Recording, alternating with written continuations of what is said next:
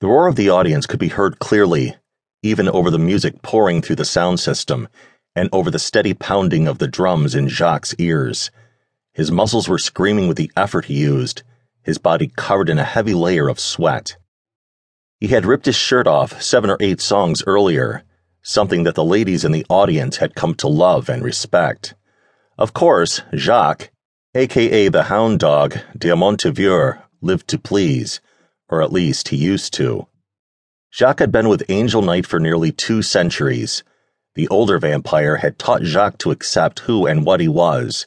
He took him into his family, along with Rebel, Antonio, Gage, and Sebastian.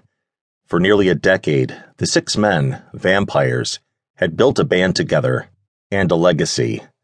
They were his family. Jacques looked up from his drums to watch Angel and Rebel leap off the drum stand as one. Sparks shot up from the floor, just as their feet hit the stage. Jacques smiled. He could pound on his drums in time with his bandmates, with his eyes closed. They worked as a team, and they were good at it. At one time, there had been nothing Jacques loved more than his status as a rock idol. Of course, he enjoyed working for Angel Knight, the California clan leader, as his physicist, or all-around science guy, and he enjoyed living at his estate with his brothers.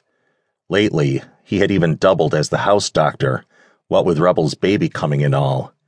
There was never a shortage of excitement when one lived with the clan leader. The last few years had more than proven that. First, it was Angel and his mate Bree, then Sebastian and Jessica, and of course Rebel and his mate Lee. The latter just so happened to be a dragon. It was the only other living dragon, at the time, who took Antonio from the group. Jacques missed him like he missed his own unclaimed mate. Jacques never wanted a mate. No, he enjoyed women far too much to settle down with just one. His love of the opposite sex, and the extreme measures he would take to please those women, is what earned him the nickname, Hound Dog. That was before he met her, Francine Howard, aka Frankie. A petite woman, all of 5'3" tall, brown hair, brown eyes, and by all standards, she was plain. But something about her called to Jacques. To him, she was the most gorgeous creature on the planet. She had a great sense of humor and a fire in her spirit that refused to be ignored. He had planned to seduce her just as soon as the trouble with a crazy pastor who wanted to kill all vamps was over, but he never got a chance. She was a friend of Jessica, Sebastian's now wife. She was a witch who helped nail the pastor and congregation to the wall, so to speak, but she had been shot during the conflict. Jacques, having healing agents in his blood, had allowed her to drink from him. Sure, it healed her injuries, but it also did something else. As soon as her lips touched his skin, Jacques knew. His own soul recognized her as his mate. She was the one who was meant for him, the perfect fit for his mind, body, and soul. But what did she do? She left. Frankie took off right after the church met its demise and headed east, to some small town in Indiana to visit with other friends or family or something. Jacques never had the chance to pursue her.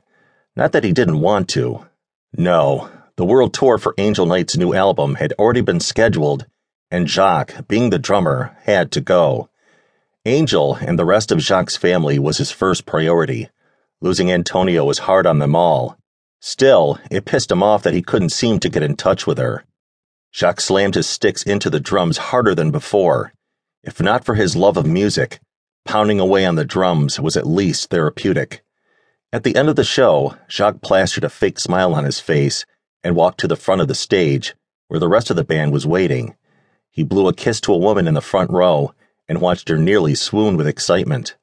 A wink for another woman, a smile for yet another. A piece of black fabric flew through the air toward the stage, and Jacques shot his arm out and snatched it out of the air. The bra was at least a D-cup. He shot a feral grin that showed his fangs into the crowd and raised the garment to his nose. He made a show of smelling the soft, feminine scent. Outwardly, his reaction was what anyone would have expected. Inwardly, Jacques cringed. Sure, the woman it belonged to smelled nice, but it wasn't Frankie's scent.